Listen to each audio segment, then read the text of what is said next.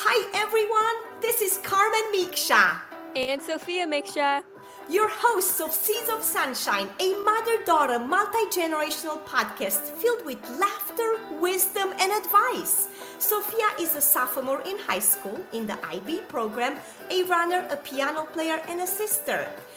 I have a BA and MA degree in English and have published 2 poetry books and a tennis book, which you can find on Amazon or on my website, carmenmixabooks.com. I am also a marathon runner and the broker CEO of Dynamic Real Estate, my own company. So if you're looking to buy or sell a home with me in the Sacramento or Bay Area regions, please visit my website, dynamicsacramentohomes.com. Thanks so much for joining us. We promise to sprinkle seeds of sunshine once a week to elevate your lives and dreams through better communication between generations. Vic Ferrari, author of NYPD, Through the Looking Glass, Stories from Inside America's Largest Police Department, the NYPD's Flying Circus, Cops, Crimes, and Chaos, Grand Theft Auto, the NYPD's Auto Crime Division, and NYPD Law and Disorder, is a retired 22-year member of the New York City Police Department who refuses to write in chronological order. With no formal training or Harvard degree, Vic's managed to write 4 behind-the-scenes books about his former employer with remarkable attention to detail combined with a sarcastic flair. Vic exposes the good, the bad, and the ugly of America's largest police department. Welcome to Seeds of Sunshine, Vic. I am honored and grateful to have you on. How are you today? I'm doing great. Thank you so much for having me on your show. I really appreciate it. And I'm going to try to behave today, Vic. We should all behave. That's right. And before we start our conversation, I always have a quote and a joke that matches our conversation. And the quote is by Rudolph Giuliani, who said, "It's about time law enforcement got as organized crime." If anybody would know, it was Rudy, because before Rudy was the mayor of the city of New York, Rudy was a federal prosecutor for the Southern District of New York. And Rudy Rudy basically decimated the mafia in the New York City area as we know it. He had several high-profile cases, the commission case, the Pizza Connection case, the Windows case. It just goes on and on and on. And over that time period, while Rudy was a prosecutor, he basically put the upper echelon of the mafia in prison for decades. Wow, fascinating. And the joke, maybe you know the answer. Why did the police arrest the turkey down the road? I have no idea. Because it had been suspected of foul play. Oh, that's cute. Yes.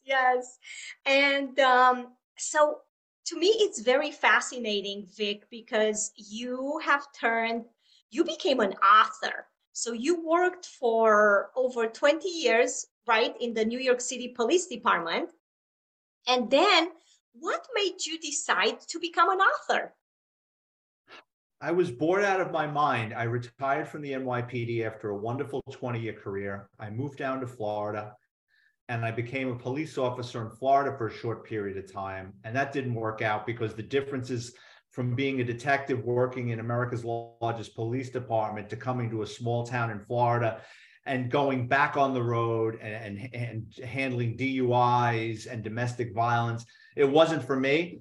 So I re-retired. I was bored out of my mind. And at the request of friends and family, they said, you got all these wild stories and you had an interesting career. You should start writing down some of these stories. And I did. I wrote the NYPD Through the Looking Glass, and the book started selling and it started picking up traction. And then I wrote another book and another book. And before you know it, I'm working on my 7th book right now, and they're selling, and I get to go on these shows and radio shows and podcasts and meet people like yourself who are nice enough to put me on your platforms to promote my books. So it's kind of morphed into a second career. That is incredible. So how about why did you choose a career in law enforcement to begin with? Oh, I was born to do it. I knew what I wanted to do by the time I was like 5 years old. When I early on in life, my grandfather went out to get the newspaper in a snowstorm, and about a half hour later, two cops brought him home. He had broken his leg, and they brought him home. And I just was looking at these two cops in these uniforms, and I'm like, who are these guys? And then my mom used to take me to the movie theater that was around the corner from the police station. And I used to run up to the police cars and talk to the cops. And, growing up in New York City, you got police cars riding, racing by with the lights and sirens all the time. So I knew what I wanted to do at a very early age. That is incredible, Vic, because I talked to another guest. She's an actress, and it was the same for her around 5, 6 years old. She knew that's all she wanted to do, just act and be in theater. So that is always amazing when someone can figure out early on in their life what their career will be. Oh, yeah. My parents wanted to kill me because they wanted me to go to college. And in high school, I was not taking high school seriously. And then when I graduated high school, there was like a 2 year gap before I'd be eligible to become a member of the New York City Police Department. And, my parents, they didn't know what to do with me. I was going through all these part-time jobs. My father wanted me to become an electrician, and I would have none of it. And luckily, it worked out for me. Wonderful. And do cops, since I said that joke, do cops play practical jokes on each other? And if so, what All kind the of jokes? time. Yeah. Oh, all the time. I mean, early on, when I was a rookie cop, the old timers used to play tricks on us all the time. If you were answering the phones in the station house, they just one prank phone call after the next. And then I remember like early on, later on in my career, when I was in uniform, we'd watch like a radio car, like our friends would go into the station house to get something to eat for an hour. And we would run up to their police car, break into the car, and pour cornstarch down the air conditioning vents, and then put the AC on high. So when they got into the radio car, they'd start the car and it would blow all over them. There was a short guy in our locker room who used to take his boots off every day and hang them up on top of his locker to air out. And we crazy glued the bottom of his boots to the top of his locker. So you had this little short guy on his tippy toes trying to pull his boots off. So he wound up having to get a knife and slice off a section of heel off his boot. And he was too cheap to buy new boots. So we waddled around for 6 months until he bought another pair of boots. Another time, a cop had played a prank on me, and I went to a pet store and I bought 100 crickets in a plastic bag. And I broke into his car and I tore open the bag and I dumped the crickets in the back seat and I slammed the door and scared the hell out of him driving home. And he wound up having to sell his car because even after he sprayed the car for bugs, the crickets kept breeding. So he had to get rid of them. Oh, wow, Vic. That's quite some pranking. Oh, it's nonstop. And what is the strangest thing that's ever happened to you while you were a police officer? There are so many strange things that happened, but one of the earliest was when I was in the police academy, they took each class to the morgue because we were going to deal with death at some point in our careers, and they wanted you to see it up close and personal, and they wanted you to see how the process worked with the medical examiner's office. So my police academy instructor marched 30 of us over to Bellevue Hospital to see an autopsy, and all I knew was from what I saw on television, like an episode of that 1970 show Quincy, where there was a doctor in a white coat standing over a table. Well, a lot of people die in Manhattan, natural causes, sometimes unnatural, and they have to go for an autopsy. And we went into the basement, and it was huge down there, and it was like a Jiffy Lube. Like they had like 8 bays going, and they were doing like 7 or 8 autopsies at once. And it was wild. Like, between each table or slab, you had a produce scale where they were taking organs out of people and weighing them, and there'd be somebody with a clipboard writing it down. And, they were using the same thing that you use to cut muffler pipe. they were sawing the back of people's skulls and pulling their faces off and removing their brain. It was like something out of a horror movie. And I'm saying to myself, Jesus, I hope I don't have to come hear that often. But yeah, that was like the biggest shock early on in my career. Wow, very interesting. And what it's like to be at the crime scene, Vic? Well, when you're in uniform, right, and say you're the first one that walks into a homicide or a shooting, you want to. I mean, if the person is deceased, you let the paramedics come, and they're going to say, yeah, he's dead. There's no need to remove this person to the hospital. So now you don't want to touch anything. You don't want to handle anything unless you absolutely have to. You want the detectives to come, and then the crime scene technicians to come and process the area. Anyone who's around that might have witnessed, you start getting their information. Even if they tell you, no, I didn't see anything, you get their information anyway, because sometimes people just don't want to get involved. And later on, when approached by the detectives, they'll change their tune. You know, especially early on in your career, you keep your ears open and your mouth shut. You do what you're told, and you try not to ruin or contaminate the crime scene. Yes, just like you see in the movies, right?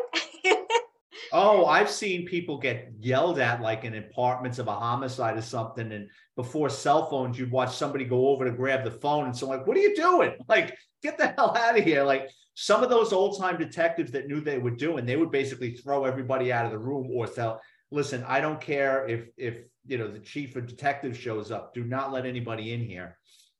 Yeah, it makes perfect sense. And can you tell us about some of your more interesting arrests that you made? Oh, I mean, during the course of my 20-year career, I made over 600 arrests, and I was involved in thousands. I mean, say you and I worked together and you took the arrest. I mean, I've had so many. I mean, the vast majority of my arrests were in the auto crime division where I was a detective. I'll tell you a wild story. One day, my partner and I were driving around, and we used to check these parking lots for stolen vehicles. And I found this stolen Toyota Land Cruiser. So I had the car dusted for fingerprints, and I'll never forget, in the back of this Land Cruiser was a large dog crate and a hunting magazine. So I had the car processed for prints, had the car towed to the pound, and I called the owner up and I says, hey, listen, I said, I found your stolen Land Cruiser. You can go pick it up at the pound. And he goes, did you find my dog? And I said, no, there was no dog in there. What happened? And he says, well, he goes, my wife and I have a house in the country. We came back after a weekend in the country. We were unloading our stuff from the truck. We had our dog in the cage. I left the car double parked and running. Someone jumped into the driver's seat and took off with my truck. I says, well, no. I says, I didn't get your dog back. I says, but you could pick up your truck. I go, I'll tell you what, it's a shot in the dark. Let me see what I could do. So at the time, my friend worked in the fingerprint division, the latent print division. Fingerprints are submitted by, they go in a pecking order. So it's like homicides, robberies, burglaries, the way the fingerprints are fed into the machine to see if there's a match. So I called my friend up and I said, listen, I got a stolen car case. I know it's not a big deal. I says, if it's slow down there, can you get my prints moved up? He goes, yeah, I'll take care of it. I went to high school with this guy. I was the best man at his wedding. He submits the prints. About a few days later, he goes, I got a hit on your prints. So it was this street urchin kind of guy. He was a crackhead. We call them road pirates. He's like not a professional criminal. He's like a drug addict opportunist. So if you left your door open, he might come into your house. He'll break into your car. He'll steal your change. He's more of a nuisance. So the guy was a street person. He didn't really have an address. So what I did was I filled out a wanted card and I submitted it. A warrant card attaches to your fingerprints or NYPD number, meaning if you get arrested, I'll get a notification, hey, this person just got arrested in the Bronx, or this person just got arrested in Manhattan. It's not to detain them, but it gives the detective the notification that, hey, the guy you're looking for just got picked up. So you've got a day to get down to court to try to pull them out before they see the judge or after they see the judge. My partner and I ran down to court, and the funny thing was his case got dismissed. So he was walking out of the courthouse, and we grabbed him, rearrested him. I brought him into the station house, and I showed him photos of the car. And I go, did you steal this car? No. You sure? Yeah. Were you ever in this car? I'm trying to lock him into a story that he never touched that car. Finally, he goes, Jesus Christ, I would never in that car. Why? So I held up the paperwork. I said, your fingerprints were found in that car. So he's like, oh, shit. So I said, listen, here's the deal. With your record, you're going upstate this time. You're probably looking at a year or two in upstate. I said, if you tell me what happened to that dog, I'll talk to the district attorney and I'll see if I can get you on Rikers Island for 90 days or something. I says, but if you don't want to cooperate, I'm not going to go to bat for you. He goes, yeah, I stole the truck. I didn't know. And it was like a sad tale. He's like, I stole this truck. I thought I was going to get a lot of money for it, but he didn't have connections to chop shops. So basically he was running from garage to garage. No one wanted to deal with him. He says, I found the dog in the back. He goes, I threw it on a leash. He goes, I walked around. He goes, I got $20 for it. I says, do you remember where you sold it? He goes, yeah, kind of. So we went back, we threw him in the car. We drive up to this neighborhood and he goes, yeah, I think it's that building over there. So he's sitting in the back seat handcuffed and we're waiting. An hour later, this woman comes bouncing out of the building. He goes, that's the dog. So we approached the woman and, she didn't want to give up the dog. And I'm like, look, lady, I don't know what to tell you. I realized that he burned you and he sold you this dog for $20. He says, but this is someone's pet. They've had it for a couple of years. They want their dog back. She was really upset. She didn't want to part with the dog, but eventually we talked her out of it. So we throw the dog in the back seat with him and the dog is licking his face. And he goes, how much did that dog cost? And I said, about $6,000 or $7,000. It was a professional hunting dog. And he goes, had I known that, I would have never have told you guys. So we got the dog back to the owner. He was happy. We got the guy, the criminal. He wound up getting like 90 days or a year. So he didn't go upstate. He did a couple of months on Rikers Island. He was happy and everything worked out. So every now and then you get a good story. That is an incredible story. Were the dog owners really, really happy and grateful for what you going out of your way to help them? He was, and he actually showed up in court to press charges, which a lot of times people, this guy was like a high profile attorney. A lot of times they won't show up, but he kept his word. He came down to court and signed the documents and testified. Wow, what a story, Vic. I just feel like I'm on a movie set here with you. Yeah, it's like an episode of Law and Order, but I'm speeding it up. You don't have to wait an hour to get to the punchline. That's right. That's right. I get it right away. And speaking of that, of movies, did you ever meet celebrities while you were a member of the NYPD? Yeah, in my book, The NYPD's Flying Circus, Cops, Crime, and Chaos, there's a chapter called Rubbing Elbows, where, I mean, if you're a cop in New York City, especially if you're in Manhattan quite a bit, you're going to run into famous people. New York City, I mean, is the backdrop for a lot of movies. The NYPD actually has a unit called the Movie TV Unit, which assigns cops to movie sets to make sure there's not a problem with parking or no one messes with the stars of the movie. So we would drive around and you'd see a movie set and we would approach, the people that worked on the set and like, hey, what are you filming and who's in it? And they would tell us. And then sometimes we get to meet these people. So yeah, I did get to meet a lot of famous people. Wow, that's incredible. And you were working during 9/11. Can you tell us a little bit about your experience at Ground Zero? Yeah, I was supposed to have court that day, which is several blocks away from the courthouse. And before I could get down to court, the planes, hit the Twin Towers.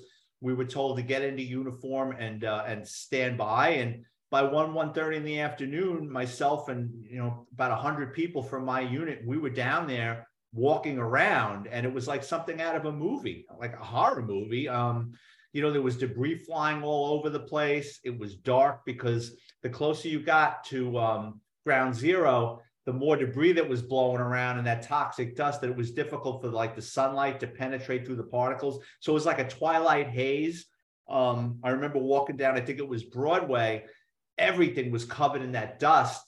And we saw thousands upon thousands of pairs of women's high heel shoes all over the street because you had all these women that worked in the Wall Street area or in the Twin Towers. When they were fleeing, they just took off their high heels and threw them in the street and took off.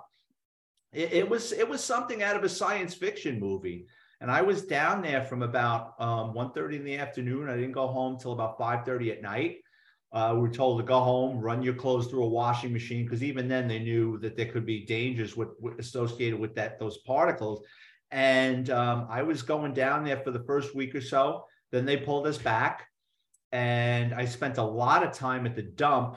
They were taking the debris down to this dump out in Staten Island where since I worked in auto crime, they were using us to like open up the crushed cars and stuff to make sure no one had been trapped in there. Mm-hmm. Wow, what experience. And to go back to your novels, what's the main theme in them? Since you said you're working on your seventh one? Yeah, so my books, I can't write in chronological order. So what I do is all my books are chapters with a theme, and then there's several stories in it, be it if there's a chapter about police corruption, there's 3 or 4 stories about police corruption. There's a chapter in one of my books about practical jokes. There's chapters of different cases that I worked on. So they make great travel books. You know, it's not heavy reading. It's just short stories about things that occurred during my time in the New York City Police Department. Oh, incredible. And since we are getting close to the end of the episode, we always love to sprinkle seeds of sunshine for our listeners. What would be your seeds of sunshine, Vic? Seeds of sunshine. Any day above ground is a good day.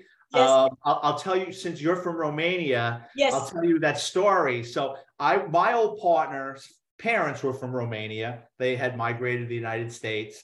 He used to go there on vacation when he was a little boy. He kind of knew his cousins and family over there, but it was just through, a 2-week trip here and there. So he's graduating high school and his parents tell him, you're going back to Romania. You're going to go to Romania. You're going to stay with your cousins and you're going to go to medical school, because there you could attend medical school right out of high school. And he says, I don't want to do this. Like, his Romanian was average at best.